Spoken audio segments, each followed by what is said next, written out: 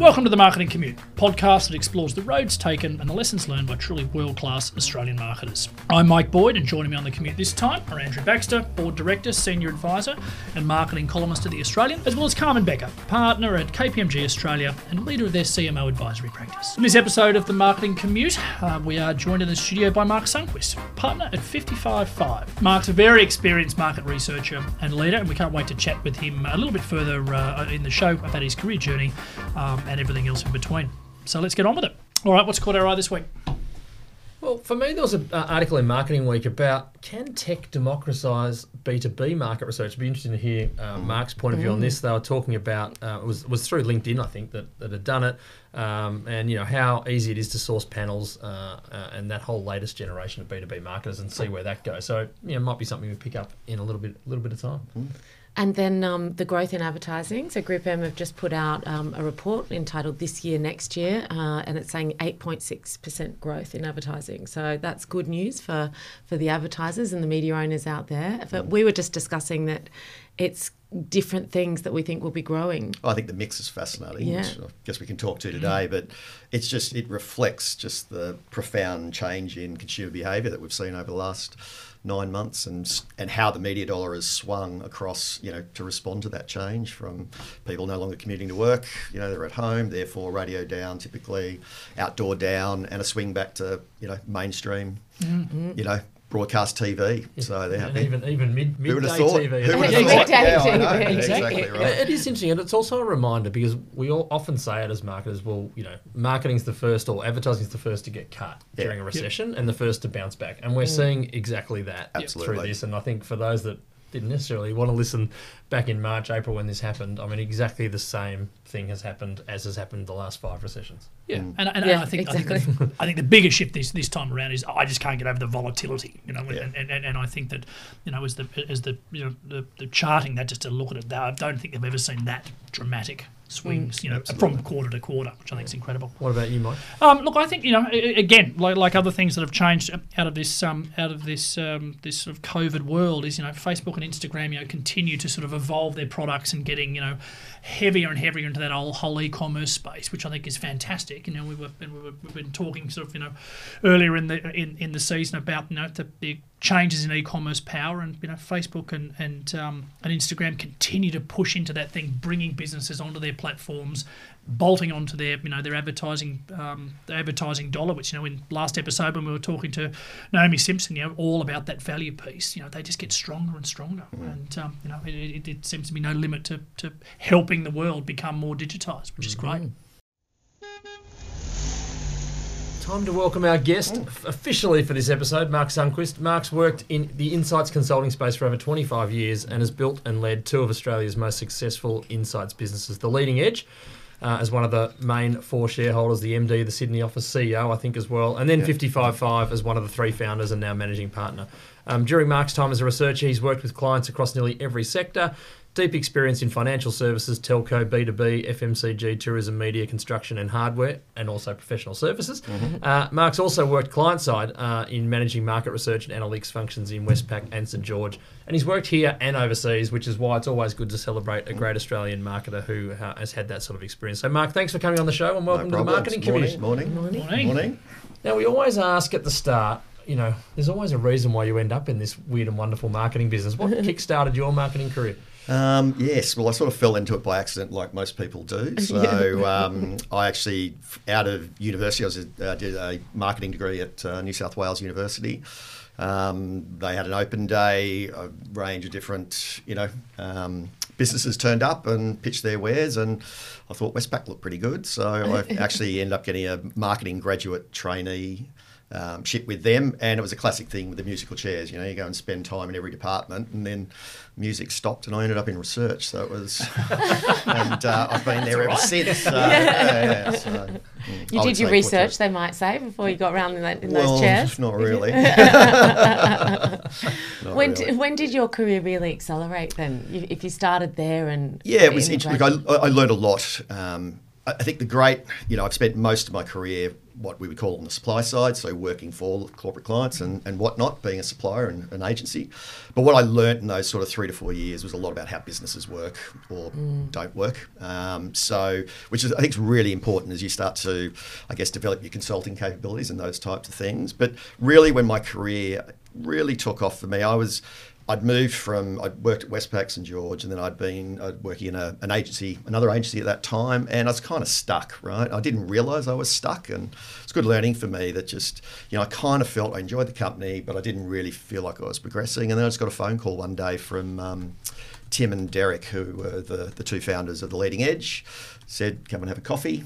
Went and had a coffee, and within 3 days I'd sort of accepted and joined The Leading Edge. So, and I think it was just it was one of those moments, fortuitous moments. It wasn't planned, but it was joining a business that had, it was young, it was fun, there was lots of energy behind it, it was growing, it had momentum. And, I think the big learning out of that for me was, there's so much about, opportunities come from growth, right? Mm-hmm. And I think it was just lucky that I found that business at the time, which was good. You've had some time overseas as well through this. I mean, is the research industry any different over there? Is it similar? What's the learning? It's dramatically different, actually. Yeah. So I guess in the current business, FiftyFive5, when we set up about 10 years ago, pretty much from day one, about, around 35% of our revenue has been global revenue. So that's probably half through Asia, half beyond. We do a lot of work in Europe, US, but the industries and the markets are very different. The US, for example, a lot of the capability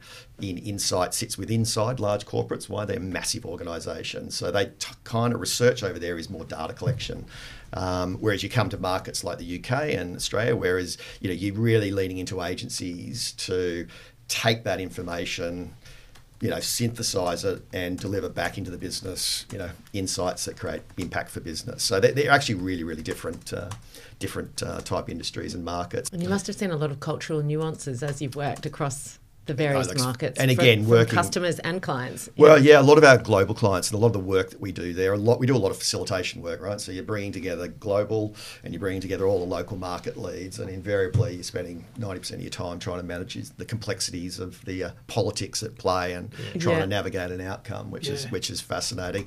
But you know what? Australians are pretty good at it, and I think one of the great advantages of our careers in Australia is you tend to become more generalist, so you're exposed to so many different things, different parts of an organisation, different business problems, different opportunities, and that gives you a really, I guess, well-rounded and grounded, set of skills to be able to kind of navigate those moments with big global clients. I've worked on a lot of those big brands, and over the years, probably you and I go back maybe 20 something to those leading edge days. KFC Golf Days. KFC Golf Days.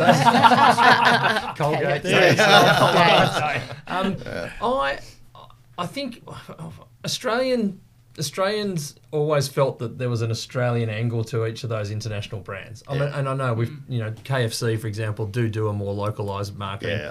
Colgate, but as Aussies, we're always trying to use research to prove that we're a bit of a different market to the global. And you obviously have to deal with that plus the global teams. Yeah. Does that still go on? Absolutely. So there's always an inherent tension between localisation and just plug and play sort of. And it still happens to this day. But you know what? Having worked across so many markets and so many organisations, we're far more similar than we are different. I can tell you that much. So there are local nuances and they're really important. And it depends on the category as well. But it also depends on the relationship those markets have with those brands. So KFC's got 50, 60, 70-year history. So it means something different to us than it potentially does in China, for example. So you got to respect those differences, and I think that's part of the skill, is being able to, deliver to the interests and the needs of all stakeholders in those large global businesses, and just get it done so it actually works and drives demand. Back to you. How has all of that experience with all those different companies and all those different markets then really shaped your leadership style and where you are today? I think, when it comes to leadership style, I guess it's again, one of the advantages that we have, that I've worked across pretty much every sector. I've worked for most clients in Australia in various stages, and you see so much. You get such a unique insight of different businesses, different cultures, but also different leaders and different teams. So, and you'd know that as well, and and you can see the dynamic, genuine, authentic leader versus the ones that may be, a little less genuine and authentic. But and you kind of, I guess I've picked up a lot from just watching how other people either drive their businesses or manage their businesses. But then I've also obviously developed, learned a lot from some of the people that I've worked with as well. But, at the end of the day, when it comes to, in terms of leadership, to me, it's just about being yourself and being authentic and genuine. Often the students at the university here, and I know some of them do listen to the podcast, and they often say they're all going for their interviews at the moment because it's the end of the year, and they say, what's one bit of advice you give? And I always say, be yourself. Yeah, absolutely. You just got to... Don't pretend. That authenticity Yeah. is so important, whether you're a junior person or a leader. Yeah, absolutely. And with that in mind, has there been anyone in particular or any mentor in your life that has really helped you? I've never really had a mentor, to be honest. I've had a bunch of people I've worked with that I've learned a lot from. Yeah. I've never, look, and to be honest, I've never been, the career for me has been an outcome of doing things well. It's just, I've never been that, career minded in the sense I'm going to zigzag here, and here, and had a very structured plan, which I think is the same for a lot of us. But, there's been moments along that zigzag where I have lent into people that have helped a lot, just in terms of advice and guidance. So it's more kind of advice at the moments that matter for me. And there's been, there've been 2 or 3 over those times. And as, probably more recently, they are probably more commercial advice and guidance around, the business assets, all that, board level type conversations. Prior to that, it was probably more, leadership, and then before that it was probably more practitioning, how to become a better practitioner. So, but yeah, a combination of influences over the years. And if you're worth chatting to one of those young uni students who were just talking about early stage of their career, and we have a lot here that study both marketing and psychology, because a lot of them do want to get into the research space. We've just taken 6 from Sydney University. Have you? Wow. We just started a graduate trainee program, so which is fantastic. So we've had huge success actually with 3 or 4 over the last year or so, and they're just an absolute credit to Sydney Uni. I have to say the quality of the graduates that are coming out is amazing. And what sort of advice are you giving them as they kick into their career? Look, the advice I'd give, first and foremost, find categories and businesses that are growing. So there's a lot that, and I got a lot of, my old uni mates and stuff. I got some that ended up in journalism, printing, media. And the reality is these are industries that have been fundamentally disrupted and, they're changing and the opportunities still remain there. But, quite a few of them have done hard yards, and really at the end of the and they kind of personalise it as well. It's like, God, the reality is you chose a path in an industry that was really challenged and has been for many, many years. So first and foremost, find a industry and or business that's growing, because momentum and creates dynamic and opportunities. I think that's one is really, really important. Probably the second thing I'd say is, the value you get, i.e. whether it's the financial returns or, the rewards for being good at what you do, comes from being good at what you do. So ultimately, at the end of the day, your career will fundamentally be defined about how good you are at the thing that you are doing. Part and parcel of that time is also you're going to have challenging moments. You're going to have moments that are really going to test you. What of those times have stood out for you? Yeah, so apart from the come to Jesus moments from an unhappy client, luckily there's only been a few of those over the career. Been firefighting those. Yeah. To be honest, we are essentially a consulting business. It's a people business. People are our product essentially.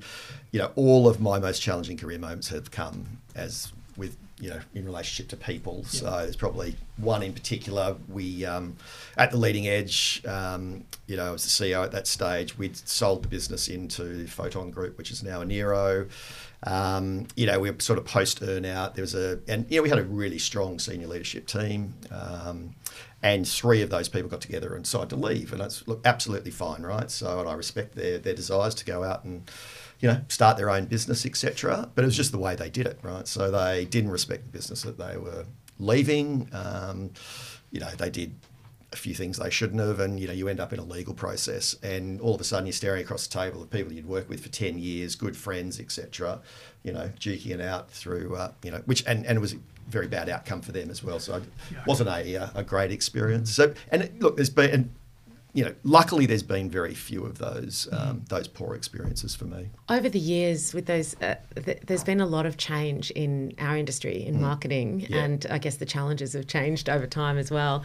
But in the research industry, have things changed? Have they kept up with the changes that we've seen in marketing, like the digital and technology changes in marketing as a whole? Are we seeing that same trend in the research space? And what sort of change is happening? Yeah, look, we're probably a little less caught up with fragmentation of media and etc. It's much more around, I guess, how we connect with consumers and the tools that we use to connect with those consumers. One is so that's one big shift. So there's a lot more digital interaction, remote, etc. Particularly now, there's been a huge swing towards sort of digital qual and those types of things. But I think the big emergent delivery is then how we deliver back into organisations and the role technology plays in that. So particularly large corporates, there's a lot of investment going into technology-based delivery of information back into the business. Yeah. So part of our challenge is learning to line up against, how do we ensure that the insight that we're delivering is basically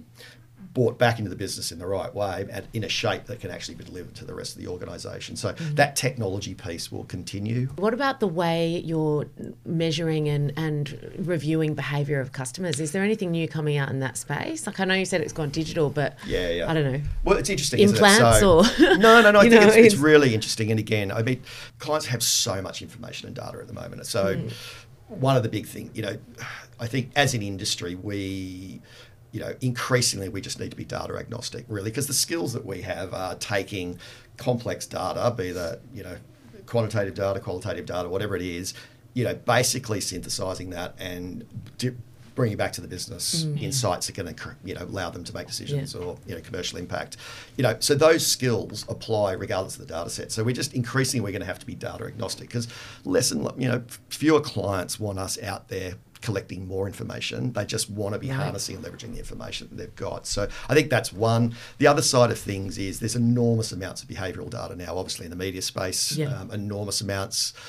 Your large services businesses, they've all got customer databases, etc. But at the end of the day, again, with all of those masses of data, typically they're telling you how customers are behaving. They're not telling you why they're doing what they're doing. So, we still see our role very much around really understanding people, your consumers, your customers, shoppers, whatever it might be, and through that understanding, helping businesses make decisions, more better decisions. Two-part question. First one, you've been at FiftyFive5 for a decade now. Give us the story behind the name. And then secondly, how's the company sort of evolved over that, 10 years in this lifetime is 100 years a generation ago. So lots would have happened in the last decade. Definitely, absolutely. So the name 555, so it comes from an Albert Einstein quote. So when he was asked if you had an hour to save the world, what would you do? He said he'd spend 55 minutes trying to understand what the problem was, because once he knew what the problem was, it'd take him 5 minutes to solve it. So it talks really nicely to the idea of basically thinking ahead of execution. And, in a lot of organisations, and you guys would have experienced it, there's a lot of execution ahead of thinking. The business itself, so again, a lot of momentum. So about 140 odd people over 10 years, and still growing and growing dramatically. The underlying drivers for our business remain strong. So there is still a genuine belief in corporate world that being more customer centric will drive growth, right? So that's one, and a lot of them struggling to be customer centric. So that's a really important driver for us. And the other driver is really that's, what I talked about before, just that proliferation of information, knowledge, and actually having the skills to be able to really take all of that down into insight. So those things are very powerful drivers and will continue to support the industry. A couple of quick ones. One was when, you effectively started up successful businesses twice. Yep. You've also, particularly part of this one, you've merged quite a few things together. I mean, the learnings around that, as from you guys. Shut up. Integration's hard, I can tell you that. So that's been interesting. So, you know, having done a recent merger with a business, two businesses ostensibly doing the same thing, they couldn't be more different. And it's the difference is really in the culture and how people work and the dynamics around how they work and those types of things. And, you know, I think, you know, I definitely learned a lot through that process. What I thought would be relatively easy and simple was anything but. And it was, you know, we got through it really successfully and we did it well, but it took pretty much the better part of 12 months and it was it was very time consuming to get that stuff right. Because, you know, the assets that you are pulling together are people. So at the heart of that, and you're pulling two different cultures together, it's, you know, and to be honest, it was kind of like oil and water there for a while, so you had to find a way to get it all mixed together, but we managed to do that, which is good. Do you have a philosophy around culture and what drives it? Very much so. Yeah, it's really, really important to me. It's just, and I think it's a reflection of who I am, but it's just, you know, people, you know, culture's a very hard thing to define, but for me, it's kind of simple. It's all about adult to adult. It's just, you know, we work with a bunch of very smart people. They're capable professionals. You treat them like adults, they behave like adults. So, you know, I'm constantly running around the office, pulling signs down, telling people what to do, and, you know, that very parental parent to child type dynamic. Yes. But it's just actually, you know, respecting, you know, people's ability to do the right thing, and, you know, everybody knows what we're all meant to be doing. It's just about you know, doing it in an adult to adult way. So, and 700 projects in a year is quite a lot. We do a lot. Yeah. What in your career, have there been any of those, or recently or old, that have really stood out? Any pieces of research or thinking that you have really moved you, or something story you can tell us about that? Look, I think that I guess that's the thing. There's a sort of like so many projects I've done over the years and so many highlights around those. I mean, there's a couple that really stand out for me. One was very early in my career, which I would have been 25, 26. I just started at the leading edge, and it was basically one of the major banks were going to crash the home loan market, right? So up until then, everybody played fair when it came to interest rates. There was very little difference between the big four. Some would argue that's still the same today. But one of the big banks, the leading bank at that time, was going to crash the home loan market with a really serious rate disruption. So I was all of a sudden thrown into what was quite possibly one of the most important decisions they'd made, you know, in the last 10 years. I was working with McKinsey, and the partners were based out of New York, right? So they just kept calling me at 4 a.m. So I'm not sure how much work you've done with the US, but they don't tend to respect time zones. So it's 9 o'clock in New York. What are you talking about? Yeah. Is it 9 o'clock everywhere? Now. So I was thrown into the middle of that, and you just go, holy shit, you know, and it was one of those moments, and it was a very complex pricing piece of work that we're doing, but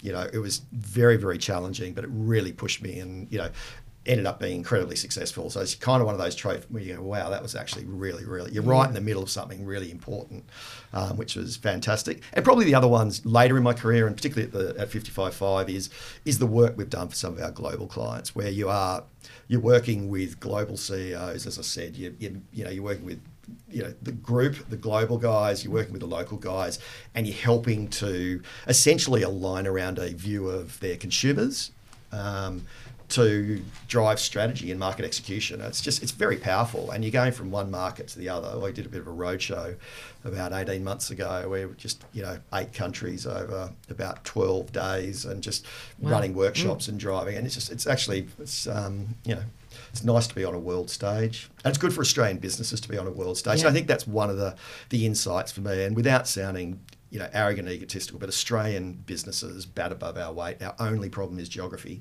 and I think there's a huge opportunity through COVID because borders are falling away, and I just think for Australian businesses in particular, there is it's huge opportunity, and we're seeing that now. So some of the work that we're doing, everybody's now used to working on VCs. The idea that your agency partner needs to be, you know, 200 metres down the road and on your beck and call, all of that will change quite quickly. So I'm quite excited about that. And so those changes now obviously represent opportunities and challenges for the market research industry going forward? Like, what's the sort of, over the horizon sort of look on that? We're booming at the moment. Like, it's quite interesting. The whole COVID thing has been fascinating for a whole bunch of reasons. One is watching our vast array of clients respond or not to COVID and how they've responded. And some have been amazing, others, not so amazing. But what first and foremost, this is it was a people event. It was a people crisis. It was fundamentally changing consumer and customer behaviour, and it's all demand side based. And what we're seeing now is a lot of our clients now starting to kind of reset their understanding of consumers and customers, at least understand how they're changing and how that behaviour is going to change. So we're talking about the advertising forecasting. I'd be keen to see those numbers. I haven't seen them, but I'm sure I'd have a view, because you can where we are really front and centre in helping businesses understand how their consumers and customer changes. That's a big tick for us. And I think the other side of it is, as I said before, they're kind of going to realign their insight programs as well. There's a lot of investments in programs that were purporting to deliver certain things back into the business that a lot of clients are now realising actually doesn't. And without, there's a lot of NPS programs, for example, where an organisation believing that NPS is measuring an experience, where all of a sudden in COVID the experience hasn't changed, but your NPS numbers are swinging around wildly. All it tells me is NPS measures a lot more than just experience. Well, it has been great today to learn everything from you around from where the role of research is in today's marketing and going forward. I think there's a really important lesson you told around learning from others. The importance of a culture in growing businesses, I thought was great. The challenges leaders and founders face, because it's never the easy road that I think a lot of people look at from the outside. So, Mark Sundquist, thank you for joining us on the Marketing Commute. Thank you. Thanks, guys. Yeah, thank you very much. All right, well, that's it for this episode of the Marketing Commute. Thanks to our guest, Mark Sundquist from FiftyFive5, to my co-hosts, Andrew Baxter and Carmen Becker, to our producers, Wing Yu, and to Frankie McGrath, as well as the studios here at the University of Sydney Business School. And finally, to Visual Domain, our new partner for Season 3. You can find the Marketing Commute on all good podcast networks, and you can find more detailed show notes, get links from each episode to find out more about our guests and presenters at themarketingcommute.com. That's it for this episode. We'll see you next time.